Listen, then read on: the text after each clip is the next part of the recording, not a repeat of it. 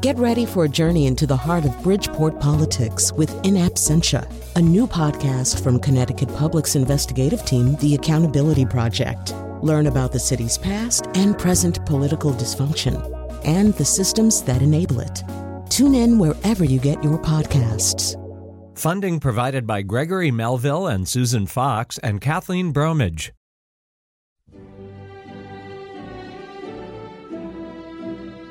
Hello, my name is Kyone Wolfe, and I'd like to talk to you about Vice.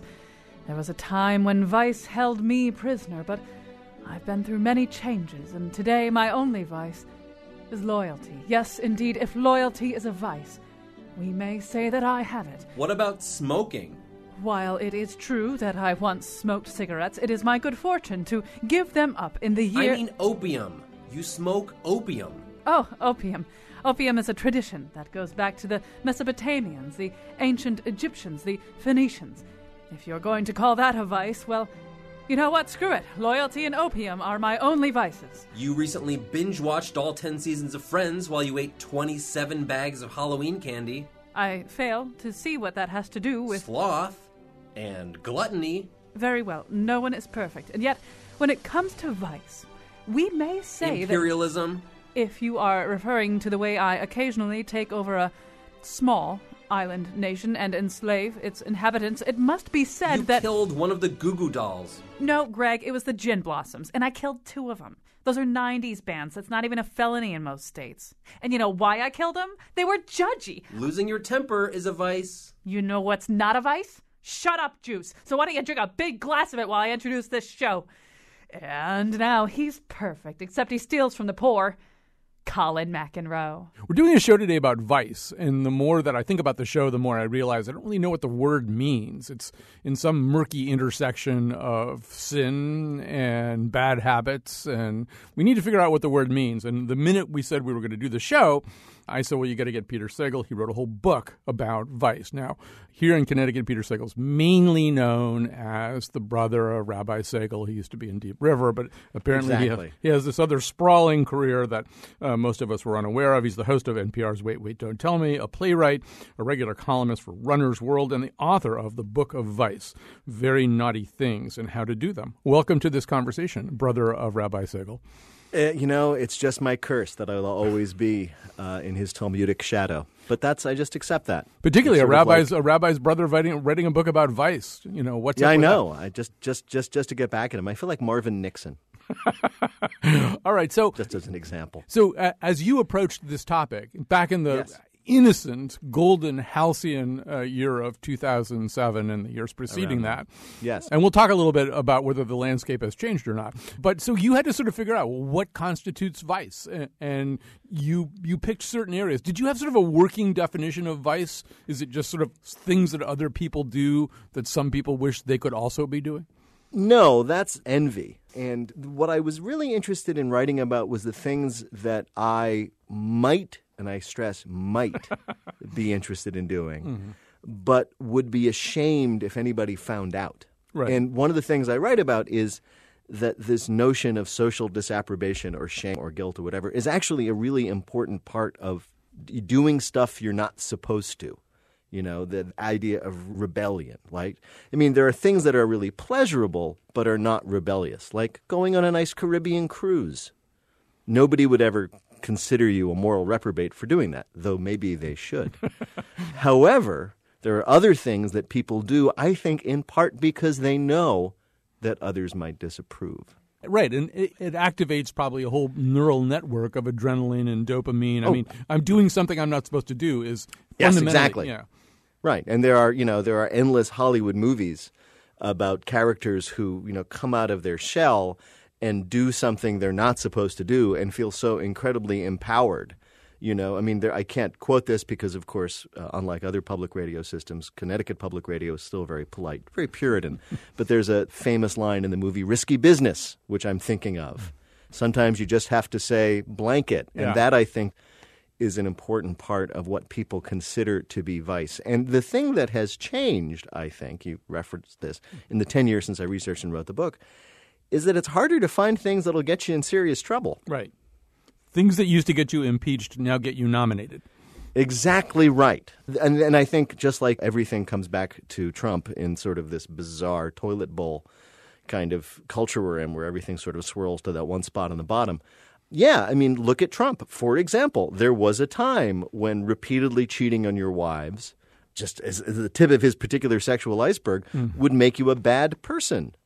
But now people seem to admire him for that. Well, I Seems think to be totally fine. He's also, he's implicitly in another part of your explorations in that book about sort of just ostentatious consumption, right? You single out some people like Dennis Kozlowski. This was before you personally were able to afford your own ice sculpture of Michelangelo's David urinating vodka. Yes. But I mean, although I prefer tequila, but that's just me. A difference between me and Dennis.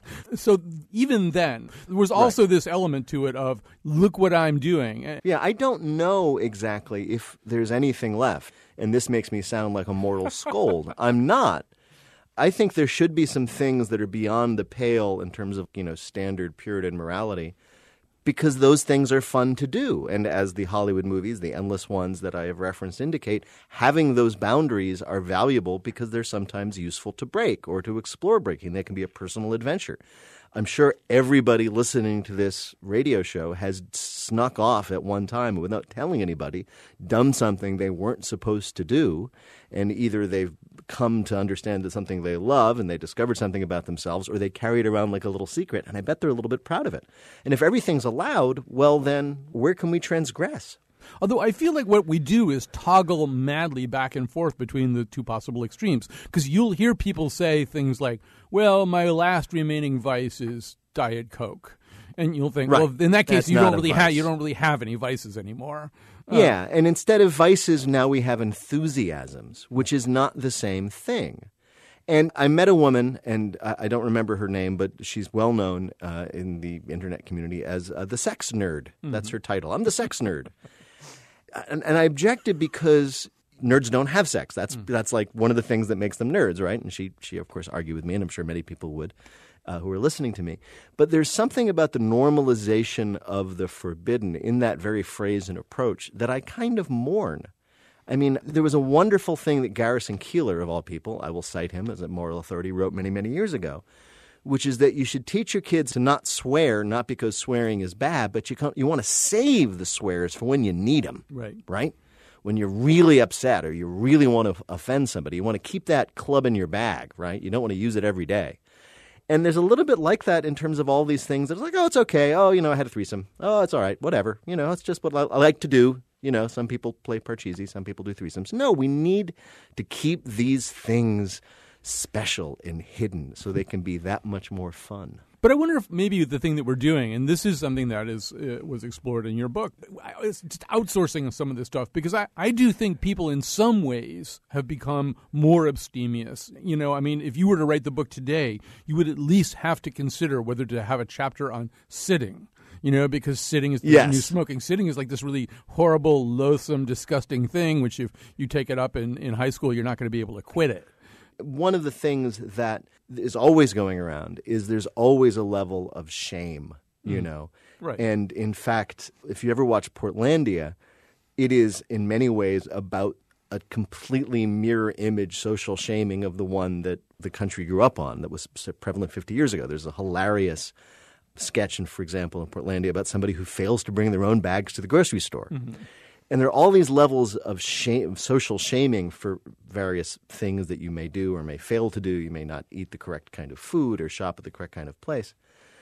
But that's a different kind of shaming. I don't think that it's fun to not bring your own bags to the grocery store. It's just annoying that people will look at you funny if you don't.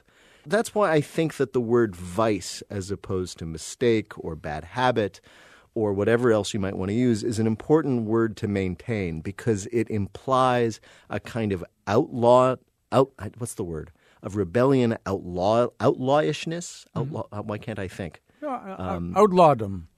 Outlawdom that I think is important. No one looks at somebody who demands, that they give him endless number of plastic bags at the Whole Foods and says, wow, I wish I had that kind of courage. Nobody goes home and stares at the ceiling and thinks of doing that. But the other kinds of things that we do normally associate with vices, I think, speaks to that kind of human longing to rebel. And that's what we need. Yeah, well, there's that notion of letting go. And actually, Portlandia does explore something which I think we might agree is a 2016 Vice, a kind of letting go. And that's the famous episode where they start watching Battlestar Galactica and they keep watching another and another and another. And pretty soon they've lost control of the whole rest of their lives. They've lost their jobs, And so there you do see there is something like the letting go we might associate with certain other kinds of more traditional Vice. And there is a little shame associated with it, too. And yet at the same time, binge watching is like a thing. Yeah. And even like sitting around and doing nothing is now an acceptable lifestyle choice. But I think in that Portlandia skit, we recognize something, which is, oh, yeah, you just did lose a huge amount of time.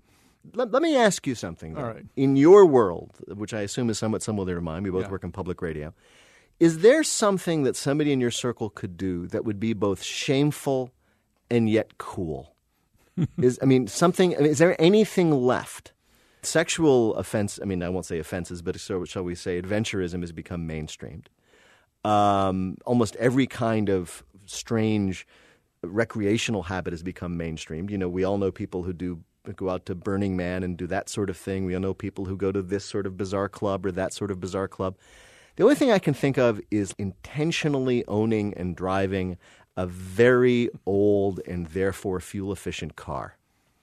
I can think of two things that would get you in trouble, and they're both called Hummers. I think if I pulled into the WNPR parking lot in a Hummer it wouldn't be a Hummer. It would be like a 1965 Ford Fairlane. And forgive me if there wasn't a Ford Fairlane in 1965. I don't know anything about them. But if, like, you drove into the lot in this thing, this huge cast iron machine with your, the top down, I don't know, there were convertibles, and your arm in the window, I'm posing even as I speak, Ray-Bans on, and you're getting like 7 miles to the gallon, right? I would look at you and I would say, he should be ashamed of himself in this day and age with global warming. And I would also secretly think, oh, that's kind of cool. You see what I'm getting at? We're really the things that you can do now that count as a vice. Oh, my vice is I drive a Ford Fairlane 65. I love it. Very hard to find. Mm-hmm. Yeah, I think they may be hard to find for people in public radio. I think there is a group of people for whom there is a wide range of things that are kind of cool and acceptable and also fall into the category of vice. We might be talking to a pretty small sample size. What public radio people think, yeah.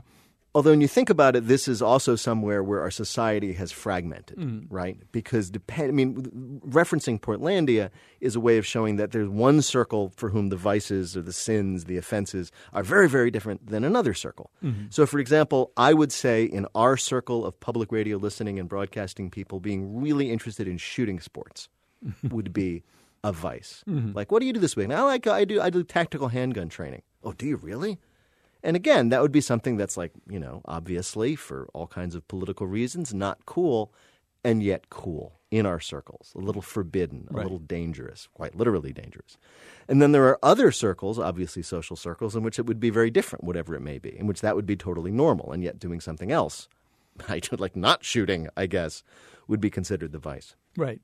I would say, one area that's become interestingly gray is, and where, as you and I record this, we're heading into the beginning of the season, is NFL football. I happen to be a big Packers fan, and I know a lot of people who are, particularly in the world of public radio, who regard that increasingly as an indefensible behavior, that this is like this horrible world. And so maybe I would call that my vice. I don't know if it makes me cool or retro, but it is sort of something that suddenly you're not supposed to do anymore. I know, although it may be that in our circles, again, that particular pleasure of being an enthusiastic, knowledgeable football fan who probably even goes further and spends money on going to games is beginning to get to where my definition of vice was, something that gives you pleasure in part because of its social disapprobation. Yeah, I know football's pretty terrible, but I love it, and I'm going to go. So there. So vice isn't going away. We're just sort of rewriting the rule book all the time. It's certainly true. I think the one thing that is definitely changing, and this is true of so many other things in our society, is like one overwhelming set of conventions that everybody nationwide could agree on. Because we were just talking and agreeing that in our circle, having an enthusiasm for the NFL could be and may soon be universally considered to be a vice, something that is socially unacceptable. Well, there's a whole big swath of America listening to us that would say, are you people insane? There's a completely different view of that in a whole different segment of America. So yeah, instead of, like microclimates, now we have micro-vices. And I think there's also, among the hipster generation, a kind of vice slumming that goes on, too, right? There's absolutely. This notion that you're going to drink Pabst Blue Ribbon and maybe get a big bucket of KFC or something, even while you're working on your artisanal pickles that take 17 years to make. And there's sort of vice tourism, and that's also true of sexual vices, which my book touches on a lot, is a lot of the things that were really forbidden and kind of completely outre even 10 years ago now are just something that, hipsters, young people do of a weekend. And it's no big deal. They're just choosing to do that. They're going to this kind of party or they're having this kind of experience. I am watching and really enjoying the show Broad City, for example. And the sexual lives that those characters represent, which I assume is accurate to what the lives of 20-somethings in New York is insanely louche. It's the kind of thing that the Marquis de Sade wrote about. And yet it's just their lifestyle. And so there's no element of sexual shame left for them, as far as I can tell. I don't think that's a bad thing. It just means that there's one less thing they can do and have secret pleasure about. Yeah, I think sexual shame, it's gone through so many different evolutions and revolutions. Yeah. You and I grew up in an era when masturbation was shameful. And I think it would be hard to get anybody worked up about the notion of masturbation right now. Yeah, and there are so many other things that follow that. Multiple partners, casual sex, for many, many people, same-sex encounters. There are so many, just to take a random example, plays, say, from the middle part of the century in which the deep, dark secret was a same-sex encounter that are like reading ancient Egyptian now to a young people today, that there's just no sense at all that anything this person did should actually be cause for shame. It's like reading an Oscar Wilde play, not the famous ones, but some other ones he wrote about sexual mores of his day in the 19th century that just don't make any sense to us anymore. Things have really shifted fast. Well, it's been great to talk to Rabbi Segal's brother, Peter, the host of Wait, Don't Tell Me, the author of the Book of Vice, Very Naughty Things. Still in print. And how to do them. Still in print, with soon to have the new chapter on sitting added Absolutely. To the revised edition. How dare you? That's like sitting, new chapter sitting. How dare you? You disgusting people with your sitting. The only thing I can't understand. All right, coming up in the next segment, Maria Konnikova and later Robert Evans, editorial manager at Cracked, and also with a competing book, A Brief History of Vice, How Bad Behavior Built Civilization. Thanks for doing this. My pleasure. Always a fun to talk to you, Colin. All right, Peter, bye-bye. Bye-bye.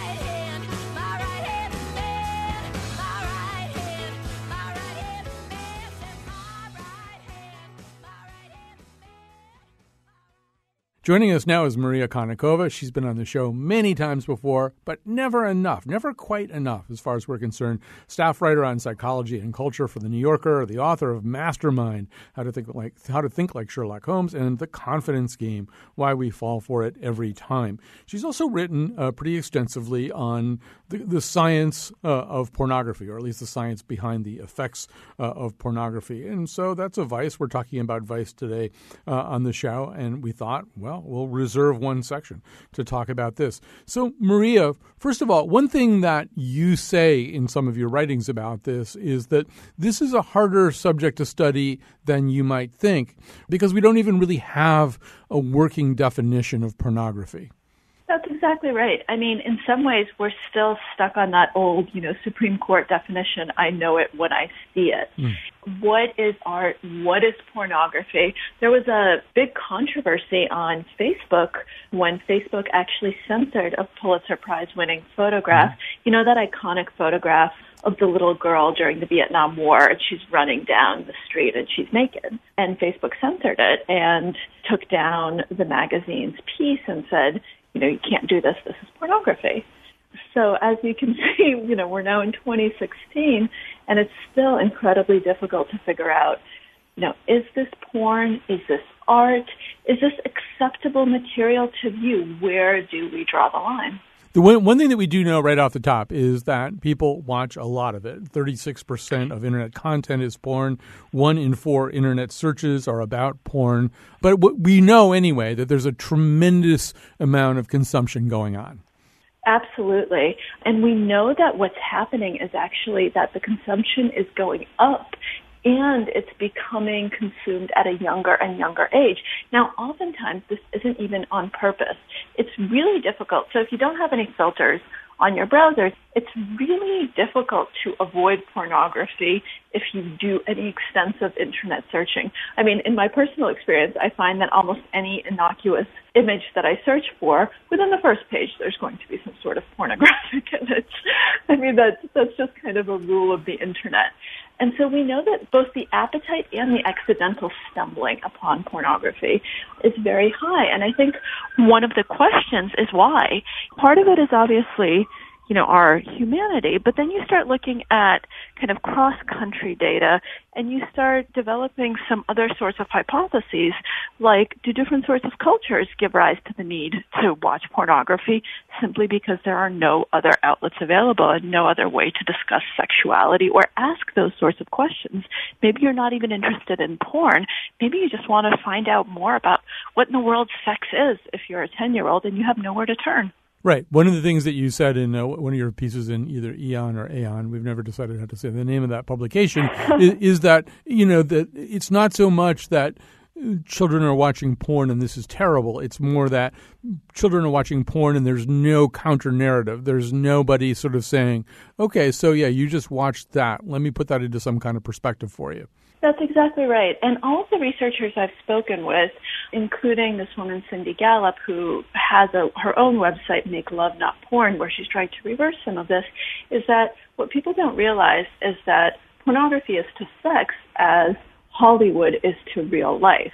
But we obviously all have a counter-narrative to Hollywood, right? You know that, you're not in a romantic comedy or a thriller or whatever it is you happen to be watching. It's very easy to see that on screen and say, glamorized Hollywood. Now back to the everyday that I live every single moment. For porn, that counter-narrative, especially in cultures like ours in the United States, doesn't exist. I mean, sex ed is mostly about prevention and just don't have sex. And maybe if you're lucky, you'll see a condom come out and there'll be some sort of very awkward demonstration. So, first of all, speak for yourself about Hollywood. I've tried to make my own life exactly like Knights of Rodanthe. Although that may be why my life is unsatisfactory to me, because I've tried to make it like Knights of Rodanthe.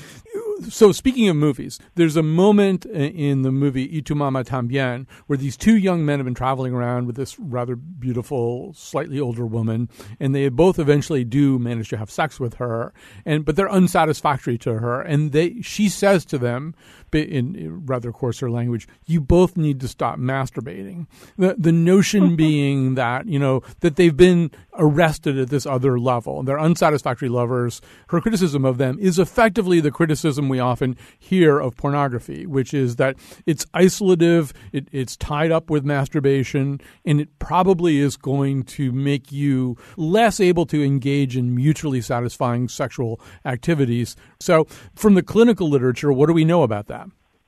Well, so first of all, that's a very big deal, not just in movies, but there's an entire movement online, which has millions of followers by this point, called the NoFap movement, which is basically a movement to stop masturbation. And the argument behind it, which, to start answer your question, has no scientific validity whatsoever, and the people espousing it are not scientists and have no scientific background whatsoever, is that if you masturbate, you let go of your sexual energy. And so the way to actually recapture pleasure is to stop masturbating.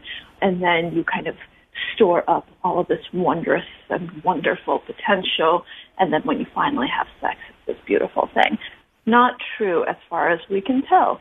So all of the data that we have shows that, first of all, there's very little relationship between masturbation and sexual satisfaction in relationships, nor is there a particular relationship between watching pornography and lack of satisfaction in a relationship, which a lot of people seem to believe is going to happen. In fact, there's the opposite data that when couples watch pornography together or discuss pornography, that their relationship intimacy and satisfaction actually ends up going up.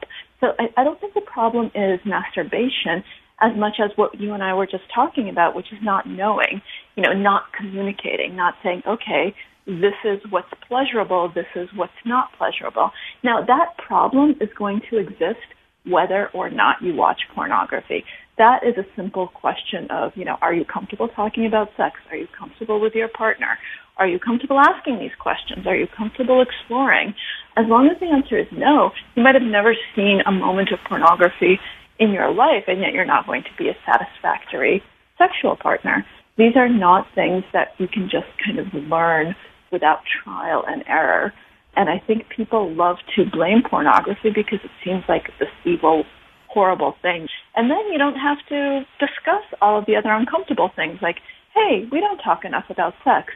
Hey, we don't talk enough about female sexual pleasure. That's another topic I've written about a lot. I mean, there's hardly any work done on that. And people don't really like to research it. People don't like to write about it. People don't like to talk about it.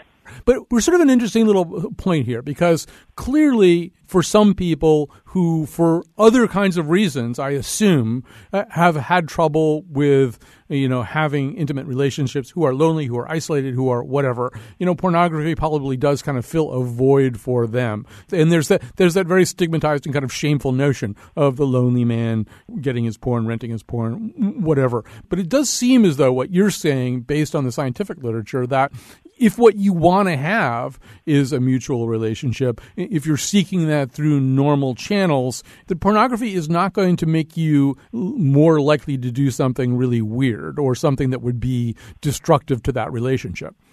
Absolutely. And in fact, the data show the opposite. So there's some really interesting longitudinal data from countries that have legalized pornography and then looked to see, hey, what happens to attitudes toward women, levels of violence toward women. And you see they actually go down.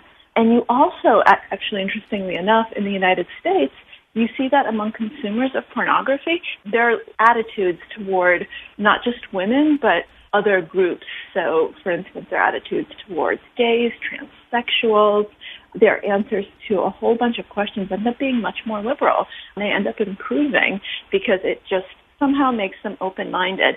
And there's another body of research that shows that, some people who watch violent and kind of crazy porn are really, really awful to women and commit violent acts toward women.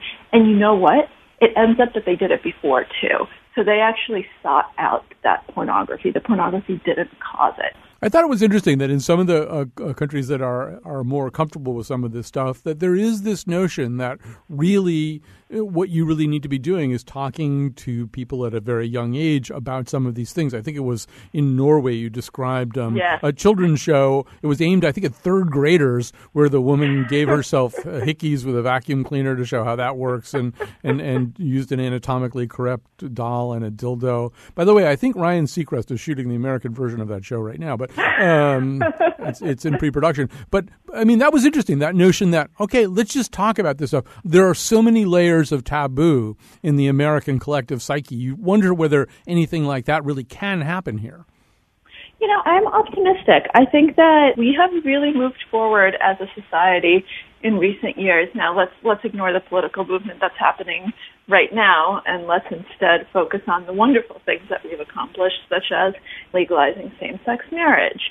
Now, pornography is going to be more difficult because you have a lot of opponents and you have a lot of people who just have fundamental misunderstandings. And let's face it, sex is uncomfortable. It's an uncomfortable topic to discuss if it's not already a part of your culture.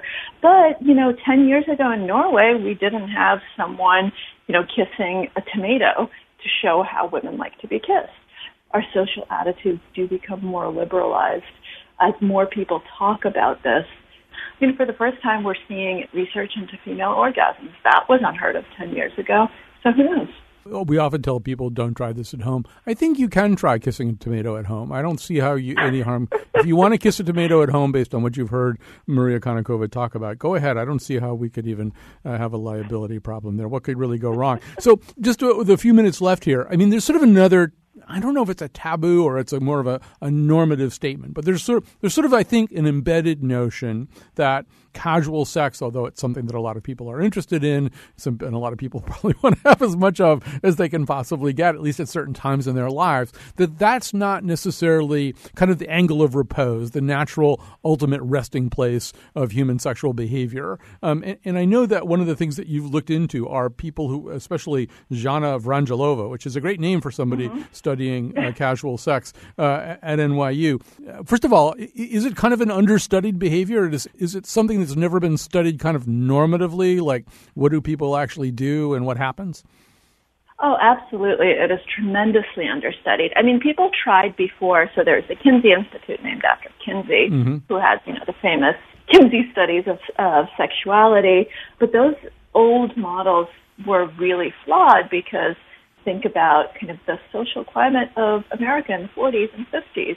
Who is going to volunteer for your studies? Not the normative person, right? It's going to be someone who is more than comfortable discussing sexual issues. So you start getting a very skewed sample right away.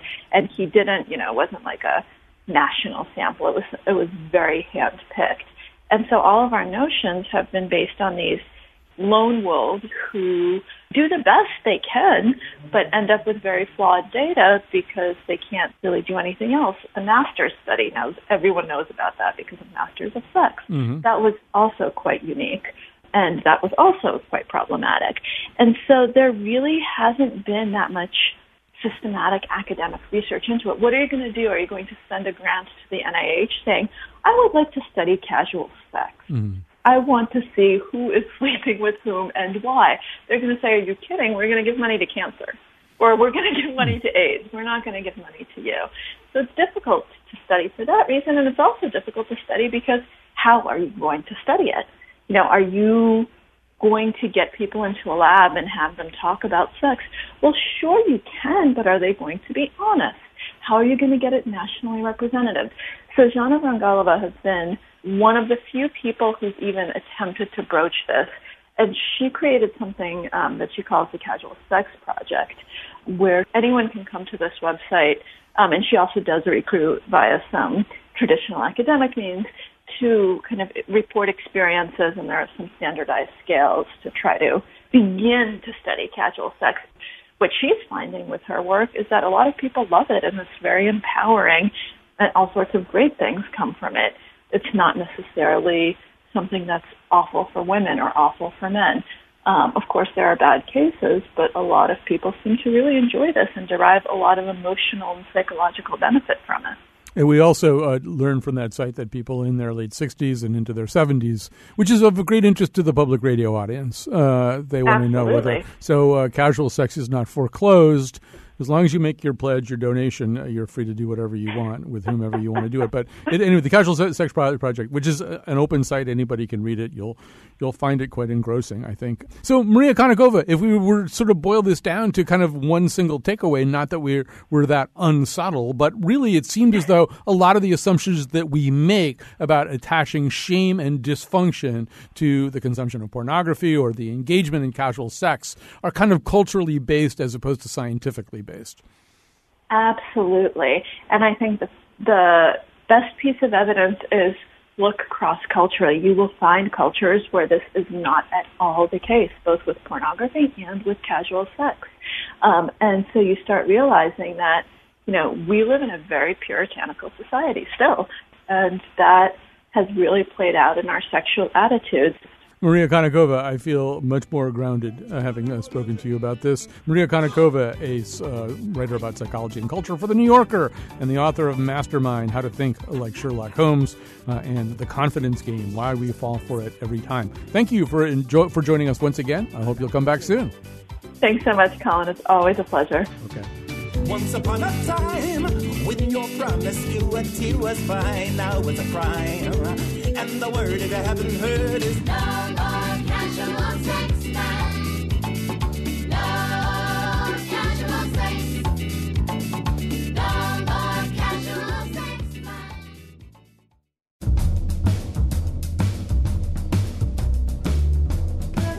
Today's show was produced by Betsy Kaplan, who drinks more white wine at breakfast than Kathy Lee and Hoda put together. Also by me, Chion Wolf. Greg Hill appeared in the introduction, and the part of Bill Curry was played by Jimmy Swaggart. You can find all our episodes on WNPR.org/Colin or subscribe to our podcast on iTunes, Stitcher, or TuneIn. On tomorrow's show, why David Ortiz is bigger than baseball. And now, back to Colin. Why do we do things that are theoretically not good for ourselves? Or maybe why do we define things that we can't help doing as vice? Those are all interesting and profound questions. Here to help us answer some of them is Robert Evans, editorial manager at Cracked and the author of A Brief History of Vice, How Bad Behavior Built Civilization. He was also a contributor to You Might Be a Zombie and Other Bad News and the D Textbook. First of all, welcome to this conversation. Thanks for having me. So, let's pick an example. Let's pick sort of a case in point. One of the things that archaeologists have discovered over the last, I think, couple of decades is that beer might have been around longer than anybody thought, and that beer might have actually contributed to the cohesion of civilization as opposed to inducing chaos and disarray, as it usually does in lots of other situations. So tell us about beer.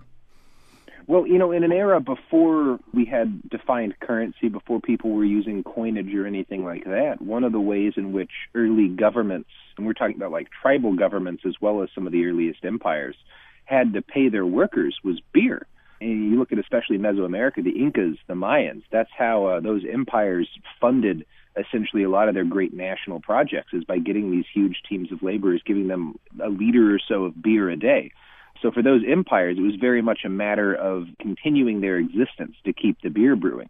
And there's a strain of theory that was most clearly elucidated in the paper What Was Brewing in the Natufian, released in 2013, that 13,000 years ago or so, people started farming and began agriculture in part so that they could brew more beer.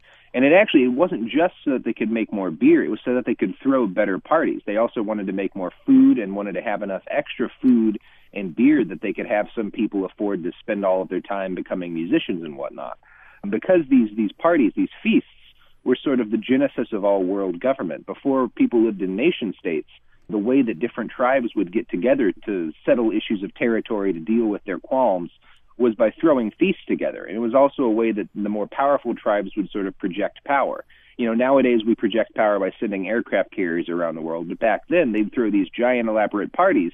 And the essential message was, right now, we're spending all of our time and effort and genius brewing beer and making great food and putting out these great musicians to entertain everybody. But if you make us angry, we're going to dedicate all of this brilliance and capability to ruining your day, to, going to war against you. So beer and just in general, the urge to party had a huge amount to do with the foundation of human civilization. Right. It could be even argued that when we send an aircraft carrier somewhere today, it's to make sure we can still sell Budweiser to that market. And when you think about it, too, I mean, it's really still written into the ritualistic codes of our lives.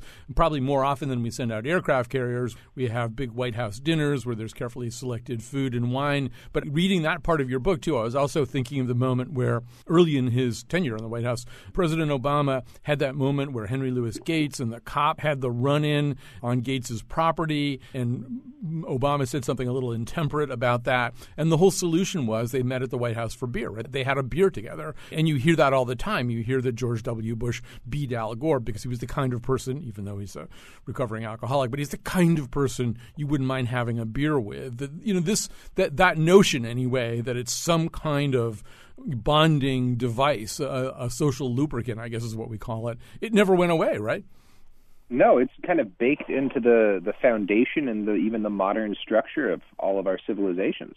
When it's not alcohol, it's something else. You look at the foundation of Islam, which I think partly is a reaction to the fact that wine was such a central part of Catholicism. Islam, obviously, alcohol is banned. But as soon as a new drug came around, coffee, it was immediately adopted, not just by millions of Muslims, but by the Muslim clergy. It became the most popular early uses of coffee was to allow people to stay up all night long and worship.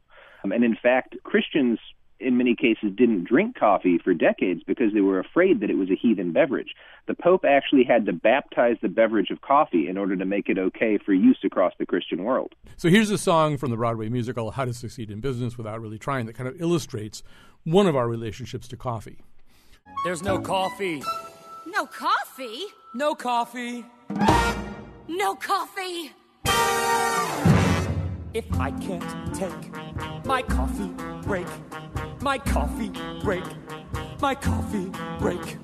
If I can't take my coffee break, something within me dies. Lies down and something within me dies. If I can't make 3 daily trips where shining shrine benignly drips and taste cardboard between my lips, something within me dies. Lies down and something within me dies. So whenever I listen to that song, and Robert, I was at a writers' conference up in Cape Cod last weekend, and the people who were running the conference said, well, we tried to set up coffee service here at the hotel. It's very expensive, so there's going to be coffee at 10 and coffee at 2:30. And you really realized, particularly for writers, but for all kinds of people, for office workers, it really is like crack. People were like planning their days around the arrival of this big coffee urn so that they could get their fix. I mean, it might be the most successful intoxicant of all time, and I think in part because we don't think about it as intoxicating. It's just fuel for people at this point. Not only is it an addictive drug, but it's a drug that's had, wars fought against it. A lot of the early Muslim clergy adopted coffee and used it in their religious rituals. There were also wars against coffee, fights within, the capital of Mecca, which was the capital of the Muslim Empire at the time, over whether or not coffee should be banned. At one point, one of the punishments for possession of coffee was to have yourself sewn into a bag and thrown into the Bosphorus. That was, possession of coffee. Some places execute people for possession of heroin today. That was happening with coffee, in the Arab Peninsula 700-800 years ago. Zero tolerance. Mm-hmm. Zero tolerance. And actually, as you document in your book, I mean, when you go to the store and pick out that Ethiopian blend, you're honoring a very old tradition in Ethiopia where coffee was what? It was kind of used as, dexedrine or something for warriors and hunters in dangerous situations. Yeah, it was a whole food. We discard coffee cherries in the United States. Most people listening to this probably have never eaten a coffee cherry. But coffee cherries, in addition to being delicious, are very high in protein and have a complete amino acid profile. And the very first way people ever took coffee was the aroma warriors of India would take a bunch of coffee grounds and coffee cherries and grind them together with ghee, which is butter that's had all of the animal fat removed, or that's had all the milk fat removed, or they would mix it with animal fat, and they'd wear it in a bag around their neck when they went off on their raids or went off to fight their wars. And throughout the day, the heat of their body would cook the fat into those grounds and into those cherries and make it tastes like trail mix. It's a delicious, delicious, chocolatey, rich, savory, little bit greasy, like it's the perfect thing for going on a long run. I traded out by doing a half marathon on an empty stomach, and about 8 or 9 miles in, I started eating my coffee ball, and it was great. Yeah, it's amazing that Starbucks is not actually selling this right now. Maybe they'll start. Yeah, they're missing a big business opportunity. So a lot of things that we might consider vices don't start out as vices, and as we're talking about with coffee, even though it's something a lot of us really are, I think, provably addicted to at this point. It's had all these useful benefits. A lot of people even feel like the Enlightenment happened partly because there were coffee houses instead of taverns, so you could talk with other people from different classes and different parts of the workforce and exchange ideas, and you'd be alert instead of drunk. You'd remember the next day what got said, so that it is really almost possible that one of the reasons we crossed over into a little bit more reason-based European society was coffee. And similarly, I mean, a lot of things that we think about as drugs or vices don't necessarily start that way and don't necessarily end that way. I mean, marijuana is on kind of an interesting journey these days. I mean, it seems to be moving out of the forbidden class and into a slightly more decriminalized and acceptable class. But give us a sense of what marijuana's journey has been. The earliest reference we have to marijuana in Western civilization comes from Herodotus, who is often considered to be the father of history. He was an ancient Greek. And the way he was writing about the ancient Scythians, who were sort of an Indo-European group of horse nomads. And they used it not as a vice, but as a way to mourn for their dead. So if you lost someone you loved, if you were attending a funeral, the kind of high point of the funeral would be getting in a giant tent with all of your family members, and they would dump huge bales of marijuana onto heated stones in the center of the tent. And that was like the cathartic point of the funeral, was everyone getting really, really like almost hallucinatingly high together in this tent. I tried that method out as well with medical marijuana here in California. And it is a really like potent experience. It's very different from any other way you can take it. And I can only imagine if you're taking it surrounded by your family, having just lost a loved one, that it would be a really like emotionally tumultuous, powerful experience. And that was, one of the earliest ways people use marijuana, not as a vice, not as a way to relax with their friends, but as a way to mourn the death of loved ones. And there's a kind of howling thing that went along with this, right? Yes. I think the exact words of Herodotus are they are transported and howl aloud or something along those lines. Yeah. So, I mean, at the Irish funerals, we drink and we keen, or the women usually are the ones who keen. This sounds very, very similar. Yeah, it's maybe more of a Jamaican funeral than an Irish funeral. So Robert Evans, I know we're running out of time here. The book is A Brief History of Vice, How Bad Behavior Built Civilization. I don't know, is there some kind of overarching takeaway that you wound up with from all this? I mean, maybe that notion that we think of self-improvement, at least social reformers sometimes think of the reform and improvement of society is the eradication of what they define as vice. Given everything that you've said and the other stuff that's in the book, that seems like a wild goose chase. Yeah, I think vice is a big part of why we are where we are. I think many of the things that we do that we consider to be negative behaviors are also the things that brought us where we are. Human beings wouldn't be human beings without our vices. And I think one of the things that I came back to over and over again while researching this book was the importance of drug culture in sort of moderating the use of these substances. I think today the word drug culture usually refers to people wearing marijuana leaf T-shirts in a head shop or whatever, talking about getting high every day. But back in the day and throughout most of history, culture has been used as a limiting factor to stop people from taking their drug use from a ritual context and turning it into a profane, problematic context. Like the Scythians, marijuana for them wasn't something you did every morning just so that you could get through the day. It was something that you did during very emotional points in your life. And so because it had that context in that society, it wasn't used as a frivolous drug. Tobacco was sort of the same way. The ancient Americans didn't smoke tobacco. They weren't smoking 20 cigarettes a day just, as a way to fill the empty minutes. They were getting very, very intoxicated off of it during specific and ritually prescribed moments. It was a religious experience for them as much as anything else. And that culture helped limit the use of tobacco and helped limit its harm. I think maybe if we're looking at how we can make people use drugs in less dangerous ways and be safer with their drug use, maybe what we need is more drug culture. All right. Well, we've run out of our allotted time with you, Robert Evans. I guess if people want to find out why they should try having a woman spit in their beer and see if they enjoy it more, they're going to have to read your book, A Brief History of Vice, How Bad Behavior Built Civilization. Thanks for being with us today. Thanks for having me. Don't need no dealer